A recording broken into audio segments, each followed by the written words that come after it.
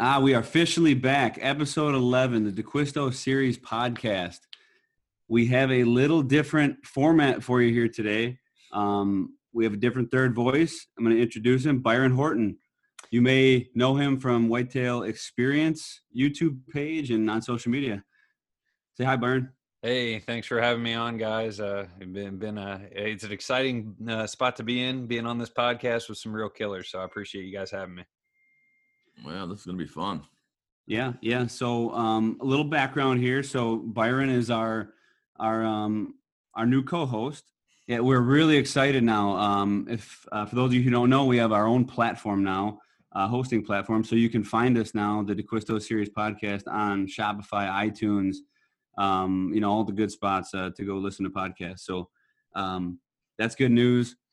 We really wanted to try and start getting regular with this content, right? More consistency. Guys were asking where you at, looking for the next one, and we're missing a week here, missing a week there. And so we're going to try and get more consistent. A couple of months, Yeah, no, I think this will be a good outlet. And I've worked with you guys now for a couple years, and it just seems like people are thirsty for this information. And so that's what we're going to give them. This is free information and no better source than talking to you guys, Yeah, man, I'm excited.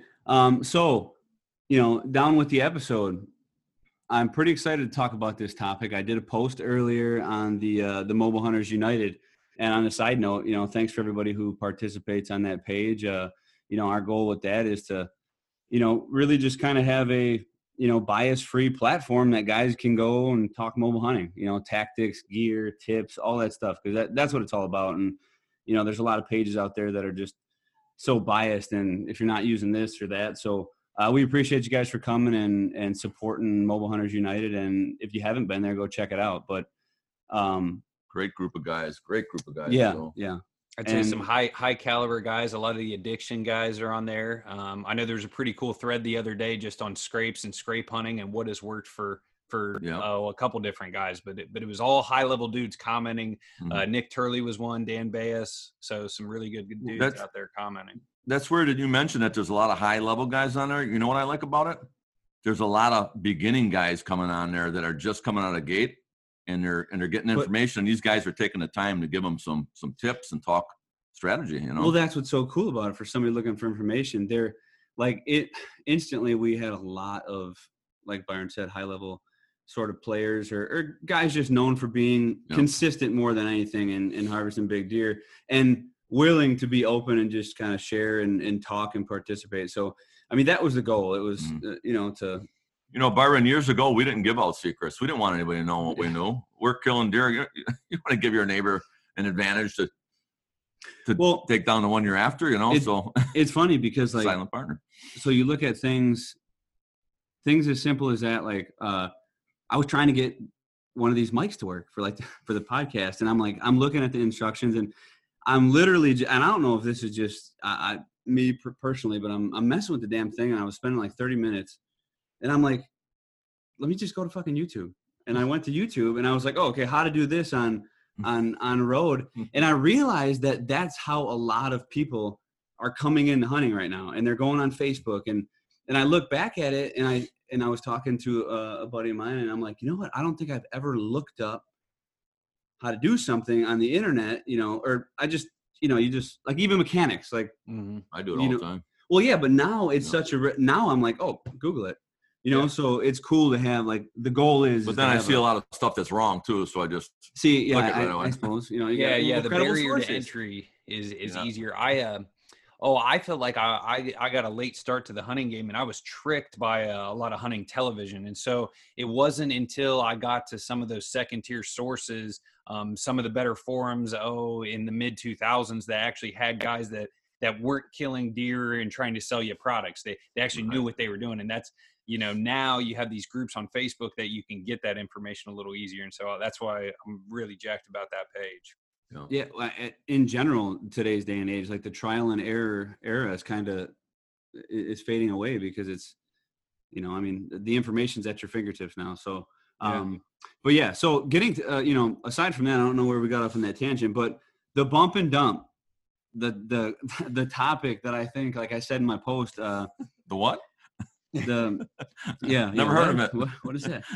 Just, I guess the idea and the concept and the theory and everything encompassing it has just always been somewhat controversial, and it's cool. Like, I look at it and knowing that, this is kind of Dad's thing, and he did this, and he was the first to do it back in the day and the first to publicize it. And when it kind of came out, everybody's like, well, what the, like that? No. Like, it was just such a weird thing. So it excites me to be able to talk about it and to break it down. I mean, Byron, I'm sure we've talked about this, and I've never successfully made it happen. I have definitely attempted. You've done a lot of bumping, but no dumping, right? Well, and that's a big thing too. And I think, and we'll talk about that, because I did a lot of bumping too, and not capitalizing, and that's where I think I kind of tweaked like how I'm doing it, where it might differ from the old man to even listeners, man. Like, so I think the big misconception is people think it's just that one bump them out of their bed, come right back and kill them in that. This thing is from decades of me being not a real patient hunter, wanting to get down and look around and poke around. And you always talk about, somebody just mentioned something, a question, how far is too far? You scout and you're right where you think you're going to be. And all of a sudden you turn around to like slip out of there, and you're face to face with a 160-inch buck looking right in the eye, better than his bed, and then he busts out of there and you blow it. So I've had decades of experiences getting too close, a little too close. But from doing that, I also noticed that, man, them deer were not leaving their home range. They weren't disappearing on me. It just became a game, So yeah. So let me back you up there. I think we got to define what is a bump and dump. There you go, Byron. Okay. You're ready. You're ready to get in the points, because hold on. Oh, okay. I want to speak on this, because that's where I'm going to call out. Let me see if I can find your name. But one of those first questions that intrigued me was a specific on the bed. And I wanted to touch base on this when we talked about, and I even have it in my notes here that I don't look at, but I wanted to define the bump and dump, because I think so many people get too caught up on the actual bed. Yeah. Like, you do not have to kill the deer on his bed for it to be a bump and dump. Absolutely not. Like, it's about capitalizing on that area. It's about the act, I think. Let me think then you come in, because you're the inventor, but this is how I see it. So I guess it would be the act of, it doesn't have to be purposely, but the act of kicking a deer out of its bed, seeing where he was bedding, and then right, going in to kill him in that area. But the bed is not the key player. It's manipulating that spot and killing him. The bump and dump during a rut has nothing to do with the bed. Now, there may be a doe bed in there, but when you get those times, there may be a 4-day period, you're hunting a pretty hot property, and everything just goes dead. So this is the old lockup stage, right? And get your ass down and go poke around that whole property, and pretty soon you're going to bump a whole bunch of bucks that ain't going to run off. Yeah. Okay. You're getting into tactic for time of year now. I'm talking. So, but if you really sum it down, I guess I would think it's more so purposely, but the act of purposely jumping a deer out of it. Yeah. Like finding in search of a deer to bump him out of his bed, to find out where he's at. So then you can then kill him with a stand set up. So, but I want to be clear before we get into the whole thing, so people know. So, I do that to locate where a buck's bedded. But there's also a bump and dump. I'll literally bump this deer 2 weeks earlier, and I come back in 2 weeks later and dump them. So it's not like it's always a 1 day and next day thing. Like a 24-hour, 48-hour. Yeah, this could be 2 days. This could be before the season. You're bumping them, and then you come back and you do the dump. So. And that's where. So if you think of that, so yes. So if we go back and we look at it as its definition, to kick up a deer purposefully most of the time. I mean, sometimes I've stumbled on him. I've been just, knowing that, like, oh man, I can't figure out where he is. Well, let me just pound the ground some more. And then I stumble on that spot that I was looking for the whole time. And it was sort of an accident, but I still found where he was, kicked him out, even though I wasn't intentionally looking for it. Or let's say you're scouting a piece, not looking for a deer, but just looking at the piece. You can bump a deer and then use that knowledge and go kill him the next day, or kill him right then and there. I look back at a lot of these big deer, and a lot of these were killed with a bump and dump. The one from Wisconsin was literally, I thought in my mind, I knew that deer was bedded, but for me, I have to have it for sure. Mm-hmm. And I dove into the swamp right where I thought he was being. I busted him right out of there, then just left him alone. And a week and a half later, I killed him. He was still bedded there, and I killed him coming out to the crop fields. So delayed bump and dump, but I knew it for sure that he was laying. So yep. And then, so I guess I don't know where to, so segueing from here. So let's get a little bit, like I think you asked earlier about, or off the air, you asked earlier about how that concept came to be. So most guys do not scout. They think that, you do too much walk around, poking around, and you wreck everything. I'm just the opposite. So over the years, and maybe some of you guys have experienced that do a lot of scouting, you'll walk a property and you'll move through, and then all of a sudden you just jump this big buck. And then weeks later, you're walking a property doing things, and all of a sudden you jump this big buck in the same spot again. Or you're taking a crick back in to head to a property, and in a curve of that crick, in open hardwoods, you bump this big, huge buck goes running off. You do that 3-4 times, and it's like, well, what the hell's going on here? This buck is here all the time. He can't be pushed out of here. That's where I just started discovering that, man, this is not like people, because years ago it was like that taboo, stay out of the bedding area, don't bump them, they're going to leave your property forever. I started finding out from my own personal experiences and watching coyotes and packs of dogs run properties.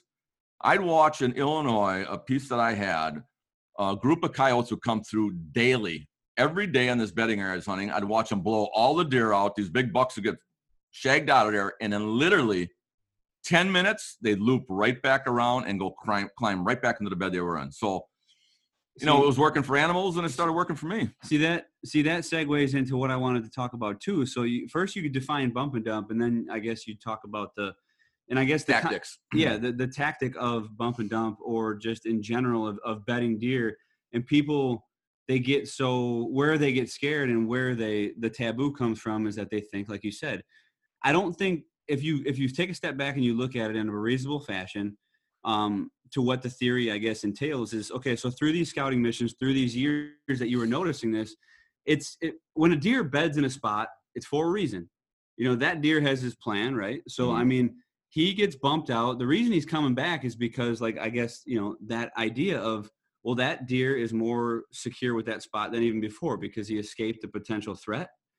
So what better to do than to go to that spot, or that spot that... Right, but you made a point a while back that made sense, and I never thought about it that way. People think that I'm going to go in and I'm constantly bumping this deer. Once I find where that buck's bedded, now it's totally covert. If I put a stand in there that day, I'm only diving in morning. You never go back in there for an evening hunt and try and hunt those areas. You have a virgin sit every time then. You know where the deer beds. You're preset. You can slide in there when the moon phase is right and be right on top of these deer when they're climbing into their bed. So it's not like you do it a day and then don't take your stand or find the area, leave, come back 2 days later and set up and sit, you know what I mean? You don't want to over harass it. So yeah, and that's the thing. People, well, you can, and that's where I think there's such a misconception, because then it's like, oh, okay, well, I can bump the deer. Well, then people start bumping the shit out of deer, and deer won't take that so much. Like you just mentioned 3 times. Like I think that's even, if you consistently just keep badgering a deer and he's eventually just gonna be like, oh, well, fuck this. I'm not going back to that spot. Right. I've seen a couple though that I've actually on purpose jacked with, and I could not believe the shit they would put up with, And we'll get back to that. But I also think that's temperament and time of year, because those deer are getting squirrely and they're territorial and they got testosterone flowing. Like, it's not a deer thinking logically, just thinking food, bed, life, survive. Like, early season, I think. But here's the thing, your average guy is going to hear this, and he's not going to have the experience with it. So it's tough and that's where to get in your head that this stuff works. So well, yeah, and that's where I like to go into. Like when I always heard of bump and dump. Like I don't think I was ever really like, you would like say it to me, but not really be like, oh yeah, that's my cocky attitude. Yeah, exactly. So I guess I was always thinking like too, like, oh, okay, well, like fucking yeah, I got to do the bump and dump, like whatever, like I got to do that, and I would fuck up constantly. I would like he'd bump them and I'd dump them. No, this is different hunting, different properties. So let me back your dad up. Obviously, like this bumping of deer, this came from scouting, I got to believe, and I got to believe this came from infield scouting. Why, like in your whitetail career, was that something that you saw being more successful? So the more you scouted, the better your hunts were. And I got to think that the first time you tried this bump and dump, you were doing some scouting and you bumped him off a few, maybe the same. Yeah, this wasn't a a logical thought to do this on purpose. This is from constantly scouting and bumping and jumping deer. And when you're going to walk over property, you're going to kick a lot of deer up. And then when you start being able to, I'm real perceptive on anything I do. So I read sign that way. When an occurrence happens, a deer ran off. And it's like, why did he run off? I was just telling a guy about a property that they're hunting now. As I can tell you the tree in there, that if any deer in an entire property is kicked, pushed, or really volatility gun season on, every deer on that property will cross between a 50-yard swatch in that thing, going from point A to point B to C to D, whatever it is. And that comes from experience of reading that sign and watching what happens when it does. And the same with a deer. You keep bumping a deer off the same spot, all of a sudden you can say, you know what? I think I better hunt over here. This is the third time the same big buck has jumped out of here. He's not wanting to leave, So well take us to that day. Take us to that first time you're out scouting and you said, you know what, I just kicked up a good one here. I'm gonna hunt it. I know this is not the norm, but like what went through your head? What kind of hunting thought process was like, okay, I just seen him run over this hill. I'm gonna set up in here and try and kill him. Like, what was going through your head? What did that setup look like? So now I know where the deer is bedded on a specific. And here's another thing people don't realize, that when you're conscious of this, when you jump a deer off a certain area, take note of what the wind direction was that day and why he might not be there half the week. The wind direction might be different. He might situate on a different mound or a different hill. But where this came from more was, I am so attuned to hunting on red hot sign that you're going to end up pushing that envelope to be that close and that intimate with a deer. You're going to bump some deer. You're going to be so close to them. I don't know how many guys are out there that do it, but a lot of times when I get down in the morning, there's always deer bedded within 50 yards of me. And when I'm hunting a lot of evening posts, I'm watching literally deer get up out of their beds within 100 yards of my stand and moving on out. So, when was the first bump and dump attempt? Like when were you in Wisconsin still, the big woods north, or had you moved down south? When was the first day you're like, I'm going? It's been so long. There's so many occurrences that it's I mean, literally, if I just sit and I look at some of these deer on a wall, and they all kind of had a little bit to do with that.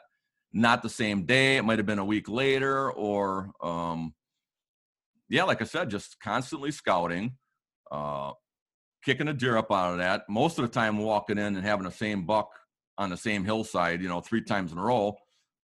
That's 3 bumps, and then you dive in there and you hunt them, and you could either get an opportunity on them, pass them up, or kill them. So it's been going on for a lot of years. So what about you? Like, do you remember hearing about the tactic, kind of understanding it enough to say, you know what, I'm going to try it. I'm going to apply this method. And maybe how did that first attempt go? Are you asking me or him? No, Cody. Oh, I was going to say, because nobody was doing any bump and dump when I got the. But you had talked earlier in this podcast. You've had a lot of bump and dump, either fails or things you've learned where maybe the encounter didn't go your way. Do you have any sort of like growing pain type memories of this thing? Yes. No. It took me from knowing about it at a young age, but I don't think ever really asking about it. Like, I never once said, "Hey, how do I do the bump and dump? How do I do this?" Because I'm too stubborn for that. I wouldn't do that. So I just started, and I thought it was all about the bed. And just like I think everybody else thinks it's about, I was like, I got to find where he's bedded, and the mission is to kill him right on that bed. Like, that was my fucking thing for like 3 years. I was like, and I'd connect before. So, and at that point in time, I'm not too proud to say, like, the first nice buck that walked by me was done. Like that was my mentality back then. Mm-hmm. And even though I found a buck, like, I wasn't Mr. like, okay, it's got to be this one. Like, I wasn't about that at that point in time. It was like, if it's 160, it's dying. Like, that's where my head was at. But I really wanted to bump and dump, and I had multiple tags, and I had multiple states, and I just was like hard onto it. So with that was like, I was constantly trying to, and I was obsessed with specifically doing it. Like, I wanted the wind in my nose, and I wanted to sneak up on this sucker, and I wanted to push him, like literally like scare him out of the bed. And I wanted to toss the stand up, and I wanted him to come back like 15 minutes later, and I wanted to kill him. Just like that's how I envisioned all the stories when Dad would brag about all these kills and shit. Mm-hmm. So that's what I wanted. Like, that's what I was going for. And I found out in the course of the first year, and then and this was a couple of years, I was going about it all wrong. Like, you can do, I mean, as far as capitalizing on it. And I wasn't manipulating these areas properly because I was too obsessed with the bed. it was like I'd find these deer, I'd kick them up, and then I'd set up there, and I wouldn't be in an invincible spot because I was obsessed about the bed. And I also started to not like, I never sit there. I mean, other than like a rut situation, I developed this thought of like, okay, I think I'm going to kick that deer up. Like when it started working for me, when I finally killed the first buck off of that, and I did, I mean, I scouted, same thing I wanted to do, wind in my nose, and I actually pushed him off the bed. And I was like, okay, it's all working. And this has happened several times. And then I'd set up, he'd come and he'd bust me. Or I'd set up, he'd come and I wouldn't get a shot and the spot would burn out. And then the rut would kick in and he'd leave. And then this time it finally worked out. I remember sitting there and I was so obsessed with shooting that bed. But then I started thinking about it logically. I'm like, okay, well, I don't need to shoot that bed. Like, this is the only main trail coming into this little area. Like, I'll just back the hell up, sit on that trail. And sure as shit, I backed up, sat on that trail, and I killed him at 7:15. And and that right there was a strategic purpose, bump and dump, went out on the property looking for him. But I didn't kill him over his bed that time because I couldn't. Like, the situation didn't allow it. And I think another reason, so I think the two things that were messing me up early were being too close to the spot that I find. And then the second thing would be jumping in there right away. Like I just, so many times I burnt it out, like doing that. And then I might kick them up twice, like they wouldn't fully commit or something. But I personally think 99% of the times you do that, that deer has like a B pattern and he's going to go off and do what he's going to do. But the next morning is definitely the best spot. So I just stopped. If the wind, so like I talked about the wind, if you jump something off of its bedding area or its actual bed, and that wind is going to be the same it was the day before, perfect scenario will be right back in there. So if you're going to start messing around with this stuff, you're going to look for a pattern that's going to be a couple of steady days of your northwesterly wind. Find that bed, and then you'll be on there. Don't scout on that day, and then the news is telling you it's going to be the total opposite wind the next day. That buck is probably not going to come back to that bed because it's not going to be right for that wind. If you notice that tuning fork buck, that buck had a mound it was bedding on, and there was beds positioned every way. That was a premium spot because that deer would bed there on multiple wind directions. It's the gold, it's the gold. Yeah. And I was going to jump in too and say that same thing, like you said with the tuning fork buck. There's also different types of bedding areas that you'll find. Like the buck that he killed, it was bedding in a knob. Not the tuning fork buck. I'm talking about that big one this year. And you'll see it probably in his episode. But like the majority of the time early season, that deer was bedding in an alfalfa strip in the middle of corn. Oh, yeah, you had that pinned down. Out in the open fields, like in the open in alfalfa. Like, and I mean a lot. So, but what you're getting at with the tuning fork buck, I think, is that there's bedding areas that you can tell, like, oh my God, okay, this is he's here all the time. It's tore up. Like he's got beds for different wind directions. So if you bump a deer, so there's a perfect couple spots here.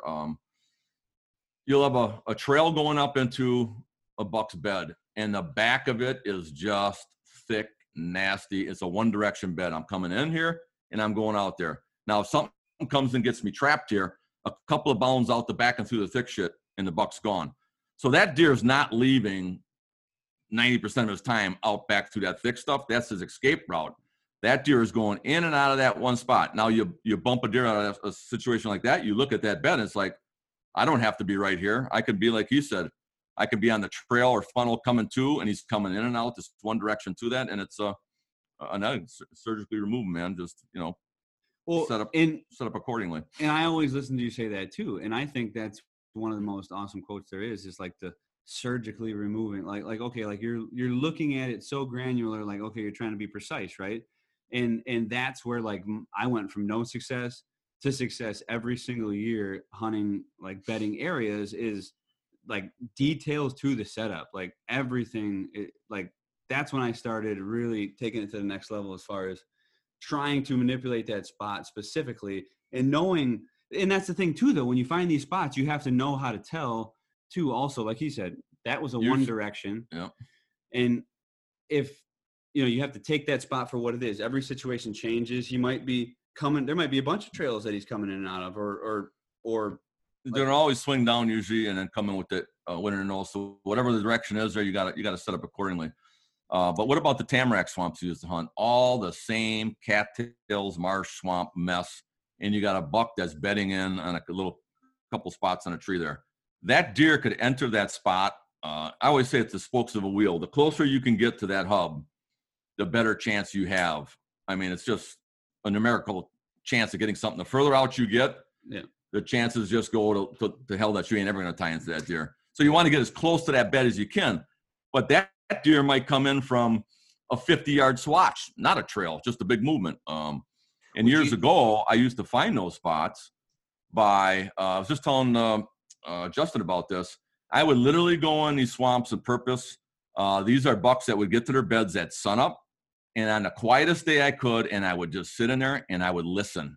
And you could hear those heading through, average sized deer, and Mr. Big would come slopping through that swamp. And I literally just listen, and where it stopped, I would identify a tree, and I would know that would be the spot I'd have to get to the next day and set up, and I'm in the game. Otherwise, there's no trails, there's no tracks. It's all water knee high. You're not going to figure that out by just wandering around there aimlessly.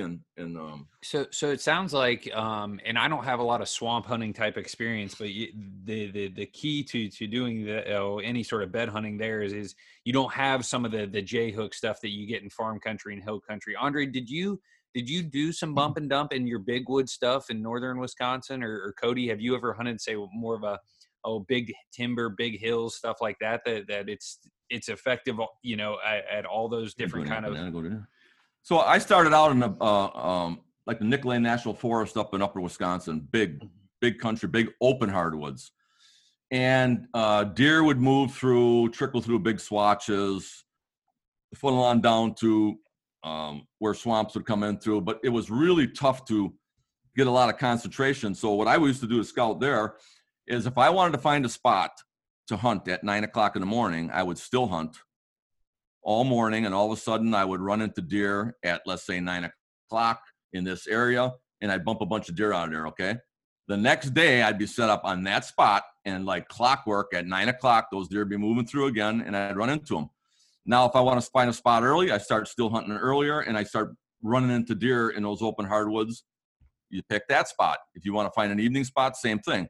It was so spread out that you either did some good glassing and made your move, or it was kind of a bump and dump for me. I would literally go till I started bumping deer, set up there, and I'm telling you, like clockwork, the next day, those deer that were moving through them open hardwoods are moving through the same swatch again, and you're in the game, man. You're constantly on deer. The hotter the sign, I think that's like everywhere. I call it like nomadic hunting. Like you're really trying to you're moving around with the deer, or you're finding them. But I think those giant tracts of land, I mean, although I don't hunt a lot, but those deer go through them. Like I said, there's no trails there because it's all they're browsers. It's open hardwoods, and it's that's what I'm saying. Yeah, in a spot where you have thousands and thousands and thousands of acres, like it becomes about finding deer population, right. not. I mean, you got to find where the deer are. You have to. I think there's so much ground, So, and if you're not especially moving early, when everything's So let's get back to the bump and dump. And okay. Cody, you had talked on this as far as one of your biggest learning points was not necessarily hunting the bed, but catching him on that route to the bed. And if you look through the comments on Facebook, I would say a third of them or whatever are asking about the J hook and are bucks always J hooking? How do I set up on the J hook? Could you guys talk a little bit more about that factor of setting up on these bump and dumps? Well, like you said too, that was a good analogy, like with the spoke, and I mean, when you find that spot, that is your hub, right? And you do want to get on that, and that was what you got to be on the right side of that J, or you're done. So but I'm well, as far as like you said, sticking to the bed though, where that's on a bed specifically, but again. There's so many different types of bumps and dump, but you're talking specifically about the bed where a deer's looping back in. So the whole bump and dump concept is to locate the deer where it's at and then to start hunting. And then you just take your tools, your stand, and you manipulate that spot. So when you say manipulate, talk to me about that. Is that tree to tree, or you purposely? Well, you can't just go in on a deer's bed and then you're going to get basically just downwind of it, and hope that if that thing loops in the wrong way, you're screwed. That many of them deer will loop, and they'll loop even wide just to try and cover the whole area, make sure it's safe. And a lot of times I am on like the sliver. And if you went too close, he bugs out, he's got you. And if you go too far, you don't get your shot. You're not close enough to get the kill done. So it's, it comes with experience. The more you hunt it, the more you screw up, the more you learn. So. Okay. But I guess, is it a myth? And I don't know this because I haven't tried enough, but like, do all bucks J hook, or do sometimes they go in there willy nilly, or is that? Oh, no. So years ago, the big, I'm going to give a different example of it, but when you hunt over scrapes, you got to be downwind of the scrape, That's where all the deer come and they scent check it. Okay. So I'm downwind of the scrape, right? And I watch these bucks come flying in from freaking total opposite direction, work the scrape and leave without being able to shoot them. If you're hunting a scrape, you better be able to shoot that scrape. And if you're hunting a bed, you better be able to get it done, or you're going to, look at that big, one of the biggest bucks I got there. I mean, I was 5 yards off of killing that thing, and I had to change up. I get what you're saying. I think it's a different point, right? You're talking J hook coming into a bedding area. Yeah. And you're talking about shooting a scrape. Well, no, I was giving an analogy that you think that you're going to be able to just hunt downwind of it or get downwind. You still got to be able to get that arrow in that deer. That deer could get into that bed. Yeah, but without you getting an arrow in it. Simply, I would answer that question. I would say absolutely not, because I think that is what a lot of deer do. But I have actually killed deer. Actually, that one was on film, I believe. He didn't do some crazy big J hook. He came in with the wind in his nose and in a straight line, and I was playing the edge of a hedge thicket and a field and a big nice drop off that I knew I was clear as day. So I got up on that. Yeah, But he wasn't gonna go. I knew that deer wasn't gonna go down in J hook just to get. He's missing the point here. The J hook is okay. So where a J hook's gonna come in? If a deer's already downwind, he's coming in. A deer leaves. He enters his bed with leaving his points of vulnerability together. Okay, he's got a track that he's going to leave behind that an animal couldn't follow, and he's got his scent of his physical body he's going to leave behind. So there's like two points of that a predator can take advantage of a deer. Where the J hook comes in, if a deer's not all deer are coming from just downwind to a bed. If he could be coming from this total opposite way, but when he enters that bed, he wants to leave a trail, loop around, where literally he can watch anything following his tracks and bug the hell out of there before it gets to him. So now he's going to loop into wind. Now that the animal's going to come around, they're going to be coming up, and you can spot him coming, and then he just bugs the hell out of there. He's just he's playing a game, Otherwise, you left your trail the other way, and you're facing the other way. A coyote come up right up behind you. You wouldn't even know the damn thing was there. You wouldn't be able to smell it. Yeah. I think I guess the biggest learning point that me as a guy trying to evolve there picks up is those bucks leave those J hooks within probably visual sight. Like you said, they're trying to pick up on that coyote that's following their track in there, and so being within visual distance of where you believe embedded. Okay, I've kind of putting that in my playbook here. That's good information. Should we kind of walk through kind of some of the basics to setting up a bump and dump, how you guys go about the scout, whether it's an intentional bump versus kind of a bump by scouting accidentally, what your guys' okay, that's one way. So we can cover it by season. Yeah, let's cover it by so let's say a new property, never been on it before. I'm going to run down there 2 weeks before I'm on a 100 opening, and I'm going to just run the piss out of it. I'm going to kick up every deer I can, figure out where everything's bedded, where the majority is are. Now, I did my bumping. I have my knowledge. I can set up some stands, but when I come back, I don't have to learn it while I'm hunting. I already know that this is a bedding area. This is where I jumped a nice buck. That's your bump, and now you're coming back down to dump.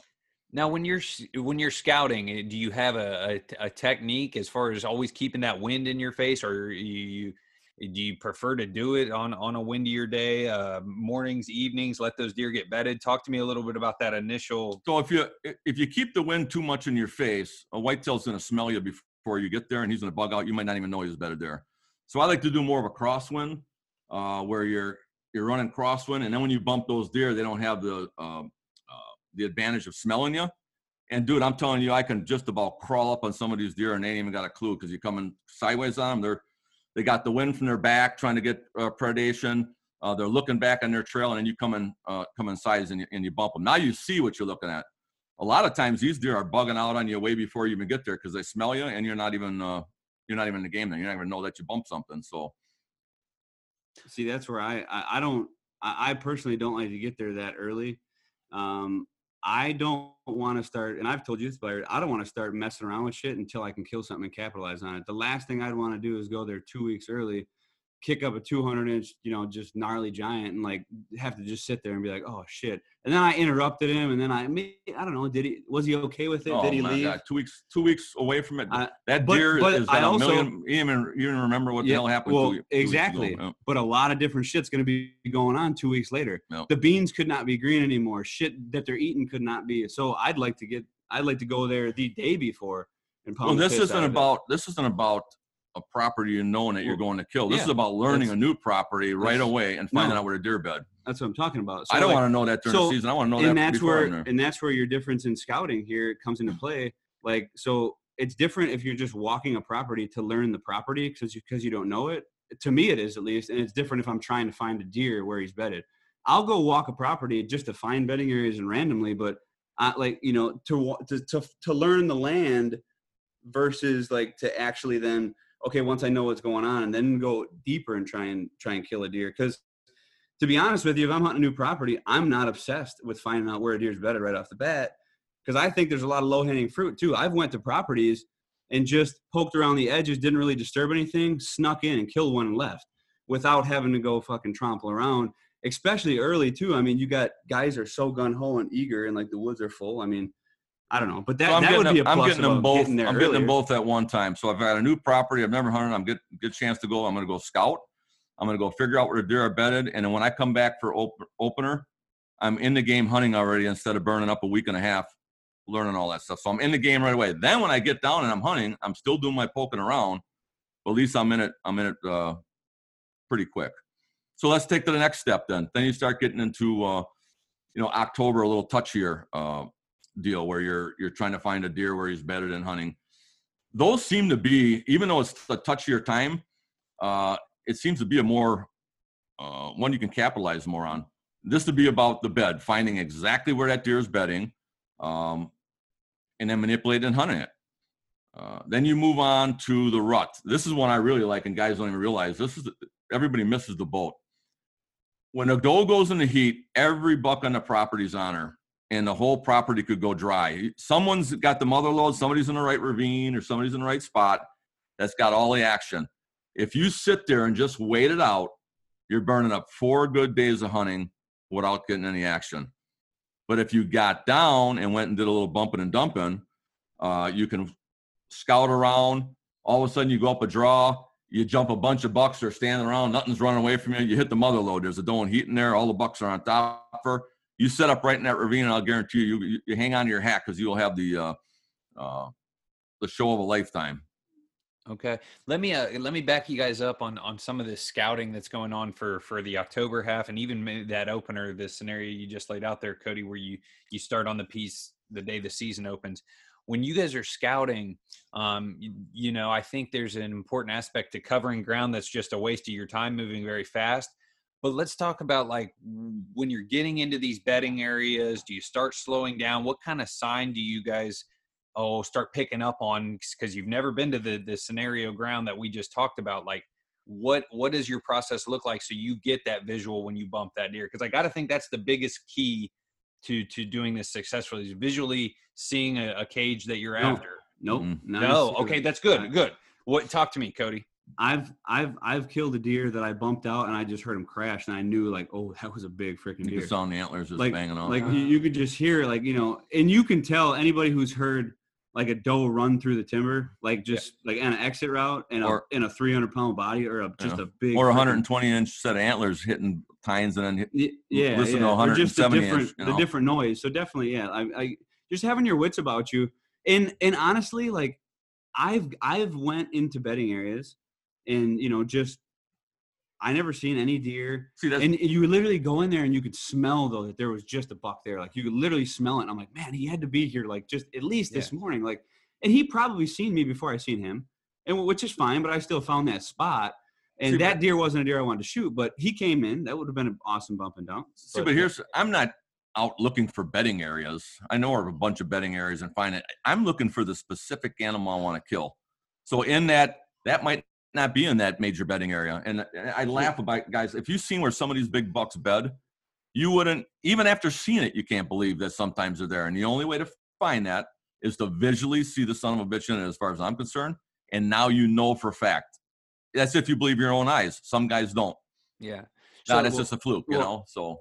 And Cody, I called you last year. I was on a scouting mission. And like I said, I have never successfully done the bump and dump. I'm working on my in-season scouting game is a big part of my area of improvement. And I jumped 2 solo deer, and I never got a visual. CRP grass, tried to run after one of them to see a cage. And I called you on the way home, and I was like, dude, I can't tell. I didn't have any buck sign. There was no rubs. There was no bigger tracks. Like, I was like, you know, I could have just bumped a doe or 100-inch deer. I guess, are you guys looking for rubs and some of these other telltale signs that a potential good one was in there if you don't catch that visual?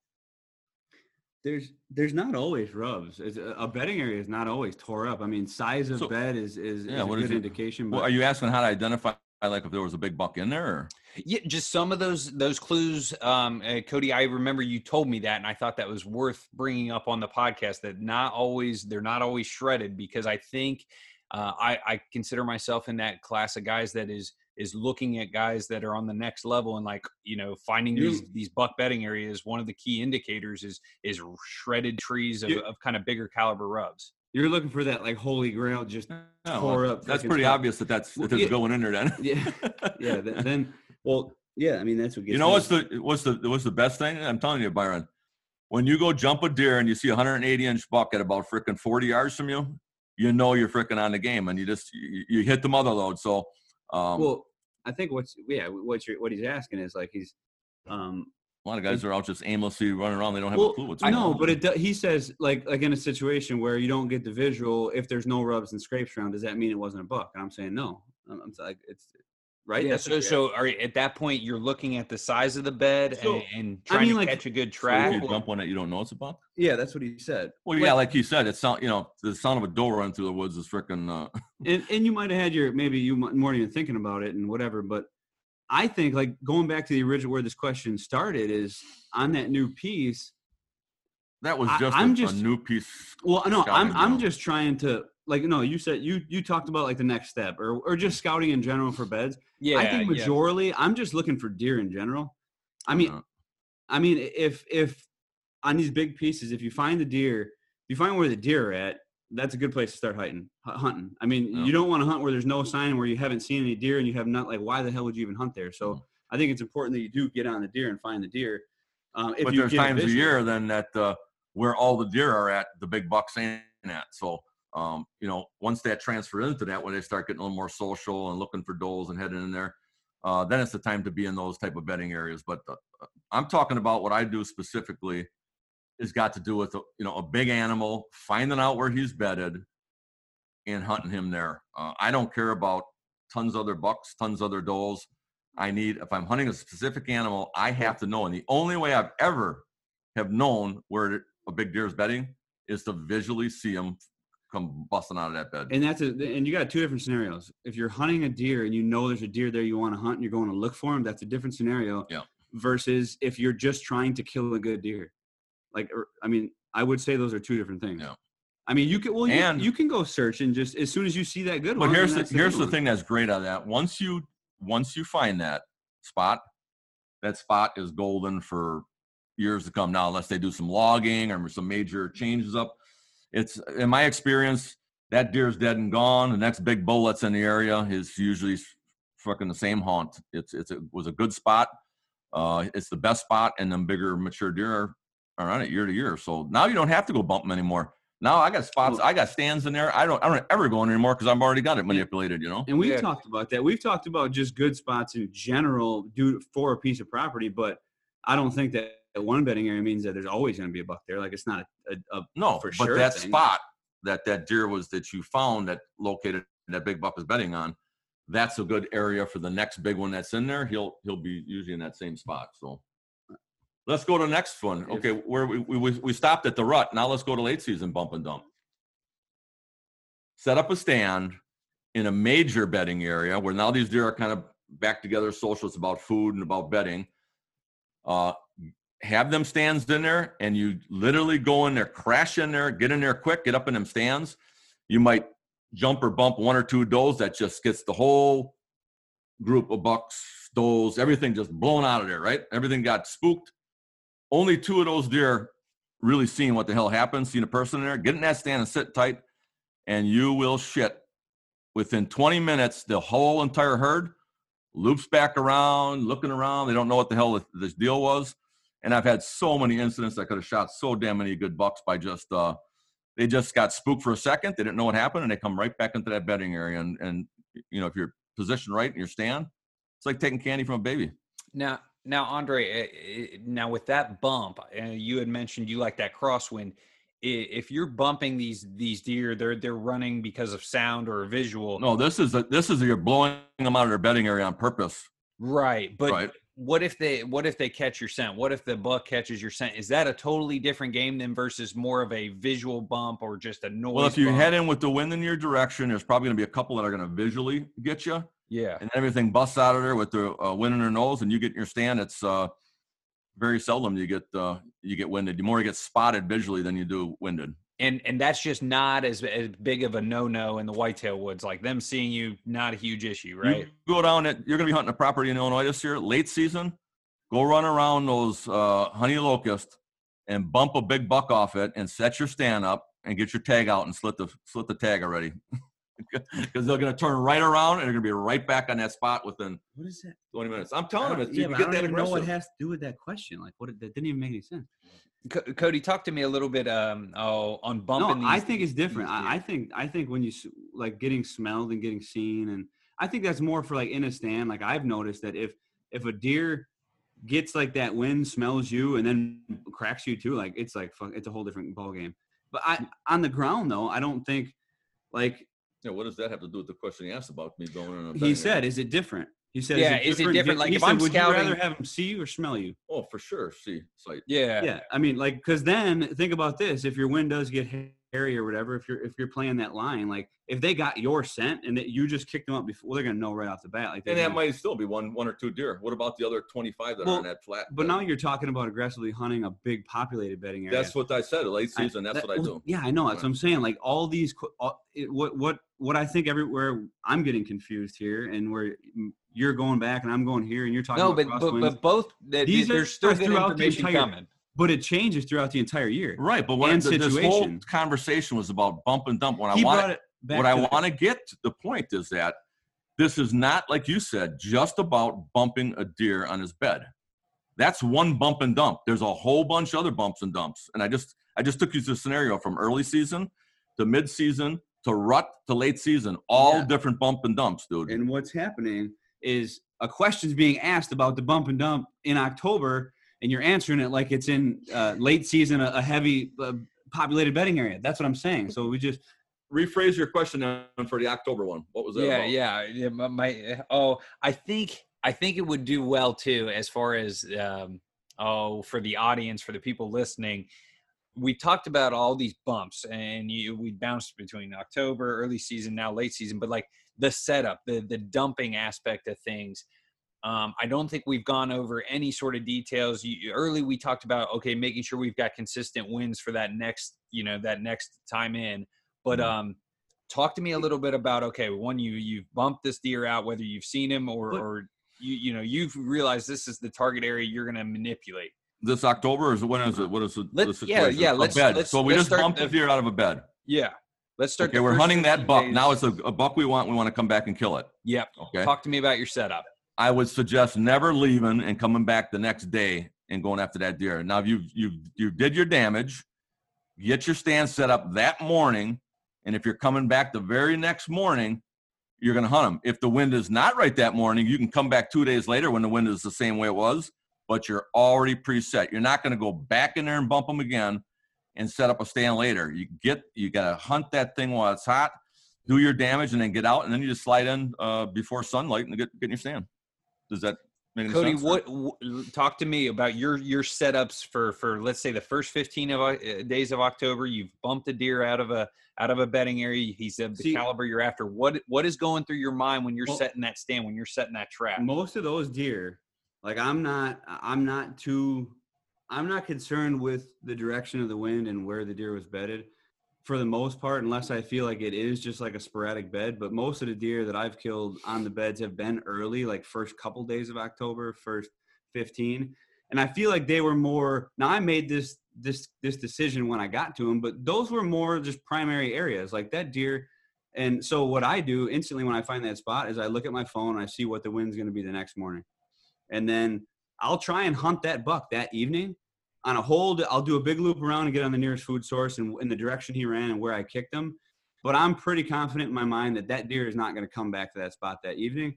I'll do what I want with it, and then I'll get there early for the next morning. But I'm just wanting to But make that's a bedding area, not a bed he's talking about. Yes, this is a bedding area. Not a single solitary bed, maybe a couple different beds. Yeah. Or like. Yeah, no, I'm just going to say that if you're hunting a specific bed, you don't ever go in there and hunt that right that spot in the morning. That's set up for your ambush coming in.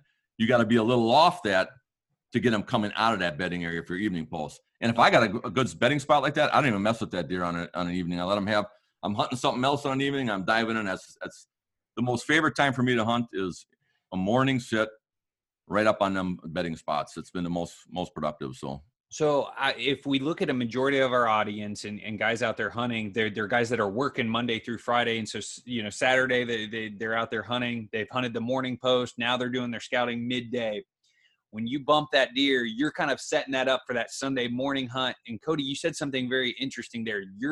You're saying, okay, if that buck's a shooter and you don't think he's too boogered, you're going to go try and get him based on where he's essentially ran to and knowing the best food in the area kind of thing. Like it's almost like you get two cracks at him. Yeah, for the evening. Yeah, evening. I mean, yeah, like and there's been times where I mean I you want to get out there. Because I think if you go around and you bust it, and even if you bump that deer again way off where you bumped him the first time, it's not going to change the fact that he's coming back to that main spot the next day.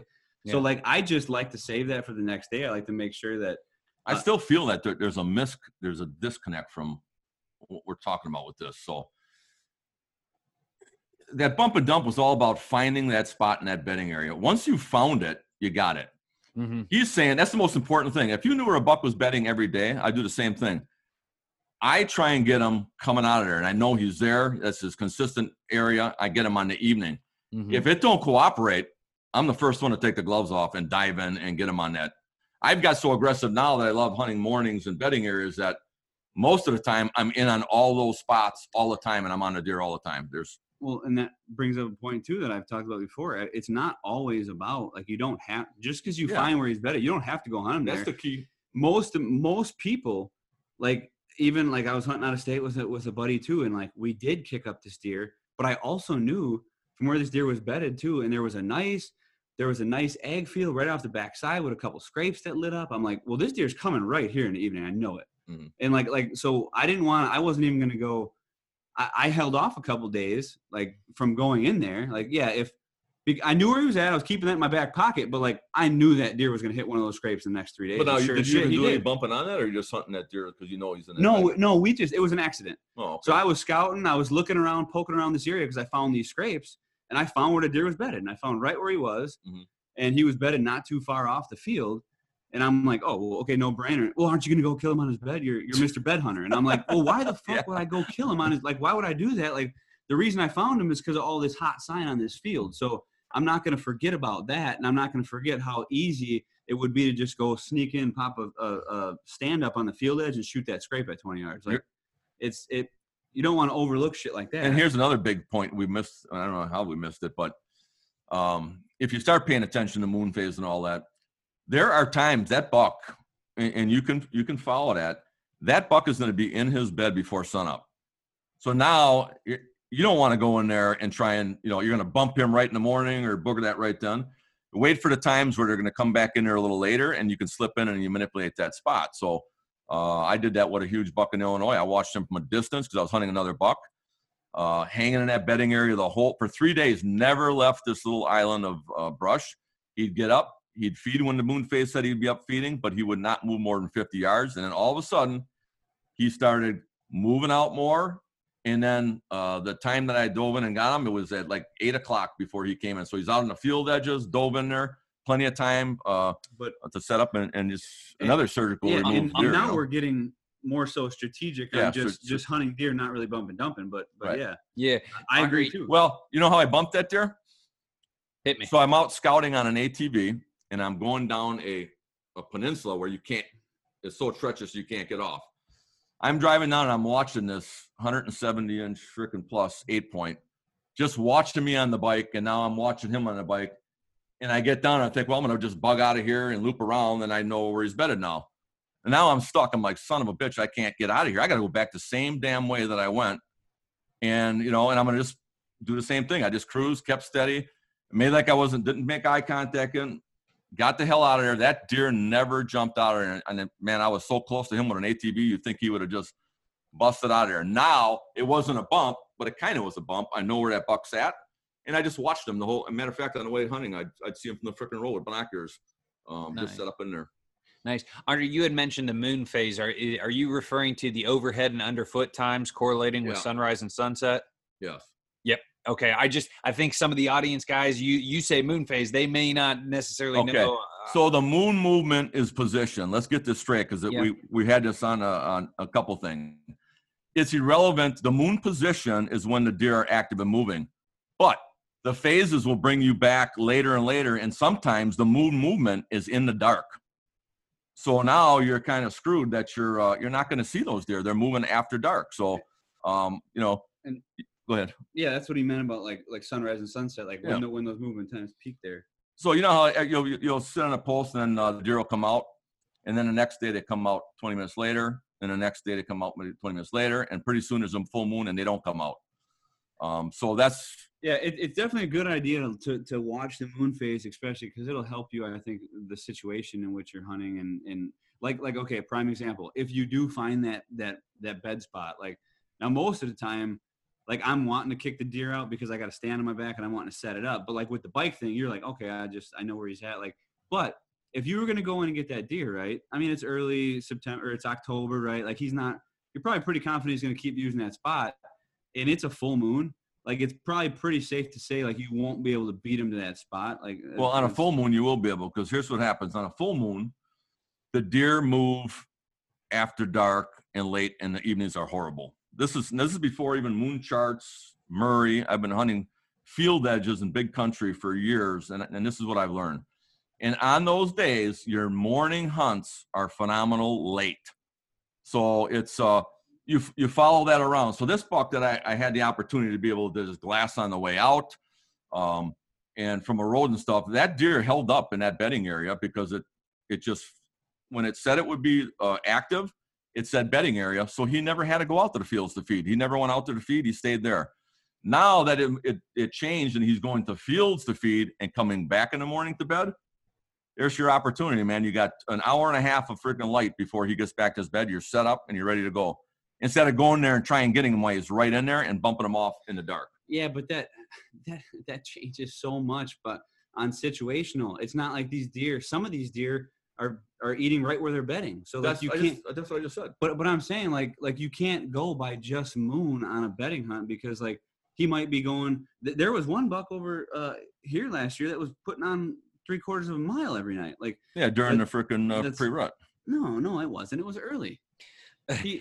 Let me ask this, guys. I feel like a lot of these questions that we just ran through, scenarios, they're all on kind of either accidental or new type property, scouting type bumps. Do you guys, if you look at your past, doing this on purpose, where you like, I know this deer is in the area, or you've almost got him figured out, but you need that final piece of the puzzle? Ooh, that's all I do. Byron, I'm trying to explain that to you. Yeah, it's not. The accidental was early in my career where I learned about this by walking in, bumping a deer, walking in again, bumping a deer and constantly bumping on a spot. That's how I learned this. Mm-hmm. Now there's no learning. I go in and specifically want to see where that deer's bedded so I can go in and surgically remove him. If I don't know where he's bedded, if you're going to be one of these guys that's going to take a map and say that I think this 180-inch buck is bedded here from what you see in the air, you might as well just freaking rip your tag up right now because you're probably not going to catch up with that deer. If you're planning on hunting him and killing him out of his bed, that's good, because I do think a lot of guys in my shoes, the guys looking to evolve, you read a lot on these beds, and it's a lot of guys saying, oh, well, based on the map, this is where he should be. But it sounds like I love that. Yeah, it sounds like from coming from the guy who invented this, that's not the route to take. That's a good. I don't know. That's a good I know I'm going to get a lot of slack for this. I still can't figure out for my life how you can take a map and figure out where a specific big buck is bedding and going and killing it. It's beyond me. Now, I think map stuff. When you're focusing on map, you're looking at general travel corridors, general pinch points, good areas that may hold deer. But when you start to get granular, and these guys who are picking out a ridge, oh yeah, the big one's going to be bedded right there. You know where the big one is, Byron? Late season here when it's friggin' nasty winter. See this porch right in back of this farm here? 100 yards from this property, there's 190-inch bucks bedded sometimes on that mound there when the wind's right. So, if you can find that in your map, go ahead and freaking search for it. But I don't know if you'd look there. So that's good. Well, you know what, I think? Where was that buck that I killed last year? Cody had him. He was bedding, and there was nothing there, just grass and a freaking CRP between the crop fields. He found that by cameras and going and poking around and learning that. Well, okay, so I think you're taking us to a cool area. I think the audience would get a kick out of you guys telling either maybe the most recent bump and dump or a cool story related to the bump and dump, and maybe I can ask a question of, well, why did you do this, or tell me more details about X, Y, and Z, because you guys process stuff at such a high level. I think sometimes we got to slow you down a bit. Okay, so a perfect one would be the flyer buck. It's your story. Go for it. Okay. So this verifies everything that nobody wants to know, that, you bump a deer out, that he's not coming back. So the flyer buck setup was locating where he bedded by a bump. Coming back later, I went and set up with a pouring rain, got my stand set up. The day that I got in there, he came in and bedded up on this knob, but was just out of range. So now I'm sitting there, and what am I going to do? Am I going to sit until evening and then have him, if he gets up, maybe he'll come within range of me? Or I was blessed that a group of dogs were on that deer's trail, and they blew him right out of that bed. And you can see it all on video, okay? So now you got a group of dogs, and the position he came in, everything was right. The dogs were following his trail. They dropped down into a ravine that he came up. He brought his tracks up in a nice steep ravine. As soon as they disappeared down in that ravine, boom, he blows out of there. They get up on the knob, they get to his tracks, and they run him off. So, now, what anybody else would think, that spot's shot for tomorrow, right? Sure. Would you think that?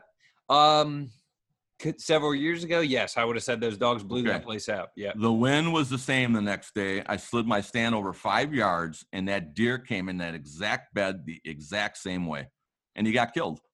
So can I ask this, Andre? How did you put yourself in that first stand to see the visual of the dogs? And did you know about him in the area? And how was this? I bumped him off that knob before. I'm sorry, say that again. I bumped him off that knob before. That's how I knew he was bedding on that knob. Okay, so was that a day before, a week before? Got him to that area. Is that what you're saying? What's that?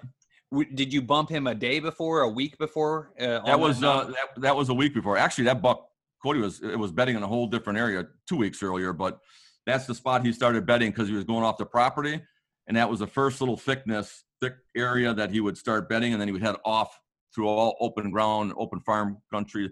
He'd probably be out there all night, and then come back to that oasis in bed. Okay, and when you bumped him, you visually saw him, realized that's the caliber you're after? Yeah. Oh no, that was a specific deer. Yeah, when you seen, I videoed him. You knew it was that deer. Yeah, coming out of there on a couple evening posts. I mean, it's. Okay. Yeah, you didn't miss that one. Nice. Now, I'm trying to think if I've got any questions. Now, if I didn't go poke around, if I didn't look around, or if I spent my time just trying to pick a spot on a map with a You know, to me, it almost seems like you'd be better off to put that map up on the wall and take a frickin' dart and just throw it at it. Or this balloon deal, maybe find a balloon that landed on your frickin' property and go hunt there or something. Andre, was there anything special about the killing tree that you selected, or could it just that you knew where you needed to be based on the dog bump from the day before? Oh yeah, if he's going back to that same bed, I'm talking 5 yards, dude. Okay, being able to put an arrow in. So I just because there's some thick stuff there, I just had to slide that over. So if he came back to that spot, I can get an arrow in. Otherwise, I just sit there and watch him again go to his bed without being able to kill him. Okay. Cody, man, what about you? Any bump and dump story that you can walk our audience through that they're gonna get some details from?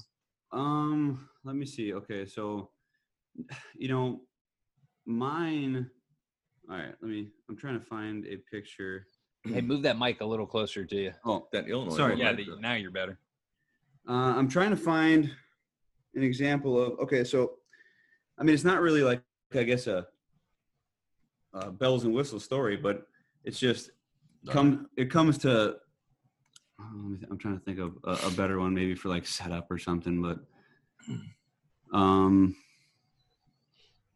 So I think I know that like the bump and dump, and we can't argue the definition because the guy who invented it is right here. But I think when people think that bump and dump and more iconic is like, okay, you kill the next morning or that day. Like, yeah, I get that. Yeah, if you bump them early, it's all bump and dump. But sometimes that's the case. But I think like those are the most iconic stories. So like that, yeah. So I'll choose one of those. This deer. So I knew deer were frequenting this certain area of property, so this was a early season, and normally I would sit there. I guess I wouldn't poke around too much, like Dad's saying, like he's always in there trying to find a deer or whatever. I don't think I do that as much because I do think there's a chance that I'll run into him before I find that spot, like if I'm on deer. But that wasn't the case. I wasn't seeing anything. So I just started taking a stand in. And every day I'd take the stand down and scout deeper into the woods. And every day I would just like do the same exact thing, sort of kind of like what he was saying about in the big woods, but this is just on a 400-acre piece of property. Like, okay, good. I'm just glad knew that. Easing in. Yeah, I was just like easing into the heart of the property and just like kept going. And then I finally one day, like it only took like 3 days, but because I would obviously look for better trails or better sign or whatever. But then as I was easing in, I was able to spot. I actually glassed them, which I never used glass a lot, and now I carry it a lot. So I actually I wasn't even really moving a lot, but I was glassing all this open stuff, and it's like a hedge and shit in there. So it's all low, and you can and I actually seen him, and I'm like, oh man, like that looks like a good buck. And I couldn't really tell what he was, but I knew like I needed that spot. Before I even did anything, I pulled up my phone and I looked, I'm like, okay, I got my compass there, and I'm like, what's the wind going to do tomorrow? Because I knew like I needed to hunt that deer tomorrow. Where the hell and I'm looking at him, and the wind was switching. The wind was switching that evening, but then it was gonna be a different direction in the next day. But I didn't care. Like I'm just like that, and I don't usually think about that too much. Like I just if it was on like a knob area where that deer could better there with any wind direction, you can make it to that knob and then J hook in. And this is open hedge, but I'm not 100% like vested that I don't know what this area looks like anyway yet. But I'm just like, oh, I'm hunting this. Like I got to kill that deer. He's over there. What's the wind going to be tomorrow? Because I'm going to be hunting this general area, and I need to set a stand. So I pull my stand down, and then I see we had a rain coming. So I'm like, oh, it's even perfect, right? So then I go in there, and I actually run at the deer, like as fast as I want, because he had no idea I was there. I just wanted to spook him, get the hell out of there. And he got out of there, and then I was able to it's hedge, so I had to walk back out, go all the way to get my stuff, because I didn't have my trim saw on me, come back in, set the stuff. I spent the entire evening messing that place up and just like, that's the ultimate bump and dump. You just bulldozed them out of there. Well, I just ran them out, and then I started trimming it took me 3 hours to trim that spot because, I guess that's not the next step. So I bumped him out, went in there, looked at it, seen there was a couple beds there. He was obviously hanging out here. It was on kind of a shelf there. So there's this shelf that overlooked this I guess, well, it's all really thick timber in there, but it's going down to a crop field. And I knew that's where he was probably going out to feed at night or whatever. So he's coming back up. So even if you hooked around, I had a really good spot where my wind with the thermals, I needed to get high in the tree from where I was because it's so like rolly in there and you get winded very easily. So I knew I had to trim. So I literally went out, it took me like an hour to get back into that spot, grabbed a trim saw and probably trimmed till it was about a half hour before it got dark. Like it was about to get dark. I didn't even hunt that evening and just trimmed like a bunch. So, and I knew as soon as I got back to the camper, went to sleep, it started pouring. And I'm like, oh, this is great. It just washed all my scent away. I literally was back in there all over. Virgin scent. Snuck in there at I mean, I'm always running late. The sun was actually coming up when I got in there. But I got up in the stand that I set. I always set stands when I'm that close to beds. I always set them to where I have a seated shot and I don't have to move. And I just literally, I tell myself, okay, sit here with your bow on your knee till 8 o'clock. Just because like there's been times like, and I've learned this through trial and error that I have my bow hanging up. I'm not paying attention. That little bit of movement when they come in, they might get a swirl of wind or a lot of times if you don't get a rain, like they're going to know you were there and they're going to smell if you were messing around a lot and trimming stuff. So I just always want to be quick and not move. And I just was sitting there and the sun came up and it was about like, I think it was 10 to 7, maybe. Like it was super early. Okay. He comes strolling right in. In this area wasn't like super ripped up or anything. Cody, did you give us a date on this? I can't remember. This was like September 3rd. Oh, wow. October 3rd. Okay. October 3rd. Okay. No, early. No, not September. It was October 3rd. So that's early. And like, I think I got to the property, or it was the 4th, because I got to the property. I scouted pretty good the first day. I stayed back, just figured out what fields these deer were frequenting. And then I just was like, okay, I'll slowly ease back in here. So by day 3, I found the spot. And by day 4, I ended up killing deer. So it was just like a more different than I guess it typically happens, but yeah. There was a comment on our Facebook and you brought it up there, you got the rain to kind of wash your scent away. And the guy was like, are you guys concerned about leaving the ground scent as you're scouting, looking to set the bump and dump? If you look at some of these guys. No, because you're going to be there. You're going to be there to capitalize on that deer getting killed. That's why I said don't go out of there a day and come back, because now the deer comes back to that bed and smells that you were there and maybe doesn't come back there for a day or two. And that's why, like, if you're not going to hunt it, don't go booger it up and check it out. Like, don't go stomp around it and look around and like look at his track and try and measure it and take a picture of it and like whatever you want to do. But if you got to stand on your back and you're about to hunt that, then go in there, do it. And don't worry, because the whole point, I think, of the iconic bump and dump where you kill them right away is that they get there and before they know anything's up, you harvest them. Yeah. But it's like, go ahead. Oh, I was going to ask you had said that deer was like right at sunrise, like clearly, And I didn't pay attention to the moon. Like I don't look at the moon as much as he does. No, he doesn't. And I just because I'm like out there and I'm just trying to hunt, like now I will look at like those times for the field edge. And if it's like a prime moon time, like sometimes it sways me to go hunt a field edge. And I'll let that dictate, like, I guess the area I'm hunting. But when it comes to, if it's a poor moon and they're not, I'll hunt closer to the bedding area. Just like in general. That's going to be a whole podcast. Yeah, and that's a deep dive in because I get guys just get glazed over. But I didn't look at the moon or anything. I just knew, like, oh man, okay, I'm here. Like you're hunting in the moment, Yeah, exactly.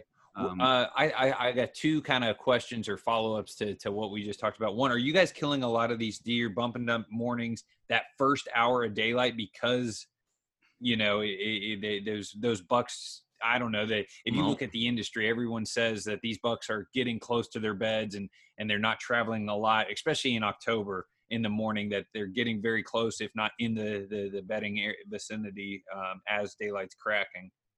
Tell that to Justin on one he killed at 8:30 in the morning, moving around our field edge yet. So I've seen that video. Yeah. So no, that's again, you got to go back to that when the movement pattern is it could be as late as 10 in the morning. I'll sit sometimes and not see something if that moon phase is later. Some of them deer crawl back in them beds really late if it starts getting toward, pre-rut where they're poking around a little more than they're, spending more time. So that's a good point too, because there's been a lot. I'm sure this has happened to me. I mean, dozens of times, but there's 3 times I can specifically think of where a buck that I would have killed, like that I was setting up on his bed. I'm getting out of there at 9 o'clock, and he comes strolling in, and I'm like, oh. And everybody's like, and anybody told, why the hell were you getting down at 9 o'clock? I just can't sit there. We're weak. So we leave at prime time and shit, But there's been that time where I literally had to stand on my back and I had my bow in my hand and I'm just like, okay, where should I go? And I like turned my shoulder and there's a buck looking right at, and I'm like, oh fuck. I'm just like, minutes later, you'd have had yeah. If it would have been 15 minutes. Let me ask you this, Byron. From hearing just the conversation we had right now, do you have any idea or concept how to go after a deer and bump a dump next year? Oh yeah, and I have tried it. And you're gonna do it during the rut. You're gonna do it early. You're gonna do it late season. You're gonna try it all of them. I would say early.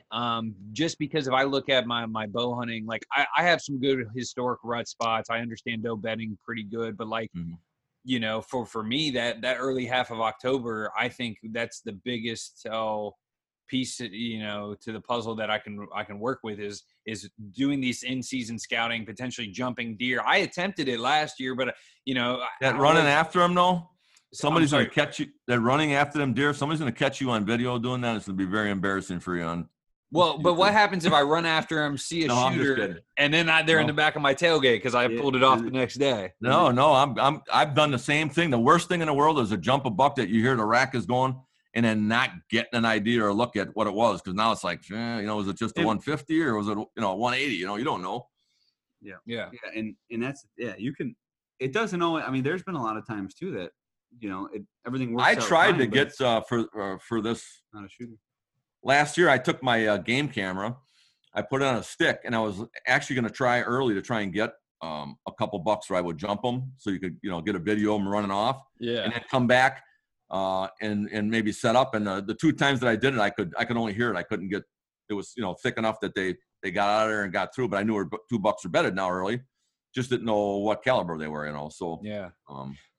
I saw a pretty good question. I think this comes from the guys trying to get better as hunters. They said, if you bump deer in the off season, how much do you put any stock to that being the piece of information as far as, okay, shooter jumped off this bed, summer, winter, whatever, I'm going to try and kill him there, again, or is there just so much that can change, that's what like I would Cody say. said, that even 2 weeks could be almost a lifetime in a whitetails. Well, I just know when I used to work on the dock, I head off, I'd leave Thursdays and I'd head out to my hunting property and that's all I could hunt was Friday, Saturday, Sunday. And every time I'd get down there, I feel like, and this was earlier on years ago, I'd get there, and right when I found out what was going on and I felt like I was starting to be dangerous, I'd have to leave. And then I have to do the same thing every weekend. Like I'd almost have to relearn what was going on. I mean, everybody did that for years ago. Yeah. Well, that's what I'm saying. Yeah. But I don't know. Like and I guess it's not a giant piece of property, and you're not having to but when you're trying to get granular and kill a deer at 15 yards, shit does. So change. Early, them deer are under food sources bedding, right? A lot of times they're right in Alan had one he was watching right up to the beginning of the season that was literally bedding and a monster deer in a bean field. No timber anywhere. Every day he just glassed it. It would step up in a bean field. He'd be there and be milling around. Now, that deer ain't staying there when the crops start changing, the leaves falling. He slid back into the timber. Now you got to go relocate him. So, there is, but once they find those good spots, it seems like especially October, they're a solid spot. It really could be manipulated on those spots to hunt them. And I know a lot of guys, I can just hear them are thinking now, and I think the same thing. You got to remember, we got some pretty big pieces of property. We can run and hunt deer in this corner that aren't even akin to the deer in this corner here. If you got yourself a 20-acre piece, you could have did your bumping already. You know where your buck's bed already. You don't need to be messing around with that anymore. You already got it figured out. Yeah. And that's where. And then you just got to hope the day that you go in, that buck is in there. Yeah. I know we're getting late in the game here, but what about? Could you guys point out maybe a couple things that you think that people get wrong as far as guys that all are trying to evolve and try this tactic, but they mess up a few times, and it seems to be these trends. Do you have some bullet points? I think it was interesting. You said it's not necessarily about a single bed. That's not necessarily the main focus. Well, like he said, okay, this is some pretty aggressive stuff. This is, I don't know if your average guy is going to be able to really delve deep in that, but like he was talking about, we have bucks. We know a buck's bedding. It comes out of a certain, maybe a funnel or some tight spot, or it crawls up out of a frickin' bluff and comes out to the field a certain way. We have no idea what cliff or where that deer's bedding, but we know it's just over the hill bedding. We just leave that alone, and on an evening hunt, you know where he's coming out of, and you manipulate the spot. You can't even dive in that spot to get him in the morning. I went and looked at a spot when we were shed hunting this morning where these deer normally come to. I just want to see what's going on back there that these deer are all bedding. Yeah. I'm telling you that these are billy goats. Yeah. The ledges are on. There is no way you are going to be there. There's no trees. They're on literally rock croppings. And it's almost impossible to get in a spot like that. And to whereas, like, okay, there's a smart play. Like, we both know what that looks like back there. We're not going to go. Yeah, now we don't start. We know they're there. Deer out there. Yeah. And I think people get so obsessed where they overlook. Oh, that deer can be killed on this food source. Yeah. Like, and they're so obsessed with getting in there, and they think they have to find this bed, and they have to find, or and they might, and actually, in that go ahead. No, you keep going. No, you go. I forgot what I was going to say now. Okay. The easiest thing I think a guy to start out with doing a little bump and dump would be during the rut, I think. Especially on you guys on private ground, all the guys, the chaos and shit. When a deer goes in them does go in the heat and the buck's on those, I don't care if there's 100 guys in that woodlot. That buck is going with that doe. You talking about public ground? Yeah, I'm talking about any high pressure. I thought you said private, so I didn't know if you were specific. No, like public, private, anything where the shit's hitting the fan. Get out, scout, read the red hot sign, and go set up. And you'll bump deer, and you're not going to bump them out. Or if there's a doe and heat in there, that buck's staying with that doe, and it don't give a shit if you're there. Yeah, so I think there's two things probably, like with them saying that. I think one is people are afraid to bump deer still, even after hearing this concept. But then also people bump the hell out of deer way too much, and they try and get too caught up in it. Like, why would you do that? Well, that's, I know. I mean, it's one of those things, right? It sounds like irrational, but that's where I think people are. They still don't.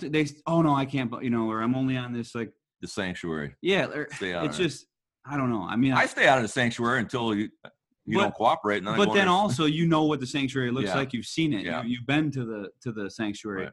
Some of these people don't even have any clue what's going on there, even 40 acres. And then so that's where it becomes, I think, a little dangerous. Yeah. And that's just a person different in a different point of hunting. Byron, a guy that's just getting going and hunting a few weekends out of a year, he hasn't seen what we've seen. I used to hunt that public hunting ground. I used to hate it when the grouse hunters would come out and they'd be running around all morning and shit, and we're trying to whitetail hunt. I would literally watch in open hardwoods, and I couldn't even believe what I was seeing. I would watch two guys with their shotguns with their dog out in front of them, and these huge bucks would jump up and they wouldn't even run off. They would stay literally out in front of the direction those people were hunting. Mm-hmm. And I'm watching this from afar, seeing it. They're not seeing it because they're down low in the thick. And then all of a sudden that buck would do a half moon around, let them walk on by, and just nonchalantly head back to where it was bedding. And they didn't even give a shit about those guys and those dogs. They'd run circles around you, So, and if you're hunting close to bedding areas, and like it's the same thing, like I think you mentioned before with predators, but you watch these deer, you see what they do. Like when there's a potential threat or danger, like they're not always going crazy and bugging out. Like you said, that they'll stand. Sometimes they don't even stand up. Where would you go if somebody just chased you out of your freaking bed and shit? Would you go? Where he's headed, or where he just was gone and he's out of there now, not coming back? I think it's more important too that, like, well, would you really leave if it wasn't an immediate threat? And I think like that's like, and you got to remember those coyotes a lot of time are looking for a wounded deer or something that's not all that healthy. So these healthy deer that run off in there, the coyotes ain't getting them. They just shag them a little bit, and then bucks go right back to their bed and just settle in. Okay, I've just seen too much of it that it's, and I believe what my eyes, I've always believed what my eyes see. Never what I hear from other people or concepts in that. So any other kind of final thoughts for guys? I know we went through a lot of the Facebook questions, a lot of the concerns from J hooks to ground scent. I think this was a pretty decent 101 bump and dump course. Obviously, it's probably going to come down to just attempting it a lot, and learning from guys. Yeah, you're going to learn. Yeah. Scouting. What did this the J hook? Now you're talking about. Did that concept come from what I used to talk about years ago for like doing a two-man drives where you kick a deer up, it heads off with its nose into the wind, and then it does the loop back around? Is that where that terminology came from? Because I got a product right now that's called a J hook too. I don't know where this came from. So you laugh if you look up bump and dump or deer bedding talks on all the forums. You definitely hear a lot about guys talking about that J hook entry into the beds. Yeah. Where they leave that trail that they can visually watch, and it sets them up for wind over their back, but they're also seeing their entry trail for those predators. I didn't know they were calling it the J hook, so we probably that's a fairly common, I feel like, term on the interwebs and some of those forum groups. Guys, anything else as far as a manufacturing update that we should let the people know about? The Mobile Hunters United page, obviously we want to see people interacting there. Whitetail Addictions, we're heavy into that, going every Thursday. Awesome. Enjoying the shows. That's so you want to start with anything manufacturing or? Yeah, so for all of you that have current orders or have recently placed an order, I mean, good news, we are fully our new manufacturing facility is in full production. The cut, I guess the outline of what's going on right now is they're currently cutting 1.0s, and we'll begin to assemble and ship as soon as the first run batch of those is done. Immediately after is going to be I'm actually heading out this week for a week, and I'm gonna be right there for the start of production. Yeah. So Monday through next week, 1.0s will be being built and shipped. Then I think they're gonna we picked by up Andre DeQuisto. Yeah. Yeah. So if you get one of the good for a good buck, anyone that's assembled by me. If you get one of these first stands, odds are it was assembled by him. Yeah. What about something's wrong? Something's wrong. So then after, I didn't hear you, Byron. But after the 1.0s is the going straight to the climbing sticks. We wanted to get those done right away. There's a lot of people who have been waiting for those. We apologize for the severe delay, but you will not be disappointed in your stand purchase. I know we did have a little rough road, and we had some people. Oh, stuff's like jewelry now. It's well, we had some people that were, a little touched with the cut marks and the actual process and which was happening with the material when it was being cut out by the water jet. Well, now it's going through an extensive finishing process that everything is extremely smooth and these things are very rich looking. We got a new look. Yes, they do. It's the hammered titanium finish, so blends in everywhere. Yeah, it's pretty awesome in the timber, man. It's got that dull kind of. It's weird. It's like a gray, green, brown. Like it's. See, I think it picks up any color you're next to, but he thinks I'm nuts. No, I mean, and that does anything that I think is three-dimensional that you can see through.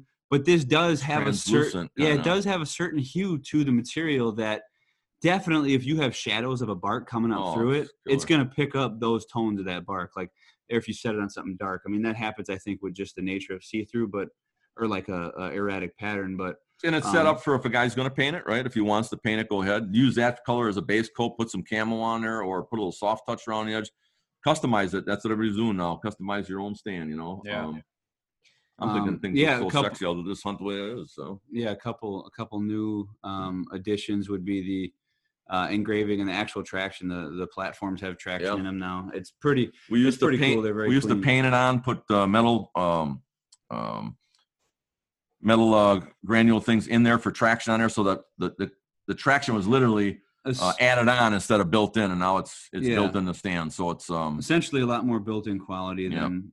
And that was a reason for not going with paint, so that didn't get filled in. So now it's a nice. You almost got like a rough finish from the peened hammer for traction, and then you got a little more aggressive lugs, and then you got the whole pocket. So it's phenomenal. Nice. Yeah. So I mean, as of right now, everything is just in that line. 1.0 sticks. That's when, and then soon right after that is the 0.5.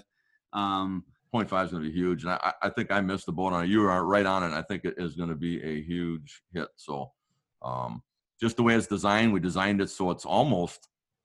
You get pretty close to having almost the same standing room if you're going to stand on it and hunt as in the 1.0. So it's definitely optimized for standing room. And I think the best thing about this is it's going to go wild with the saddle hunting community, because I think there's going to be a lot of these people who have been saddle hunting for a while who have been realizing that they're missing that advantage or that of being able to hunt in a tree stand style.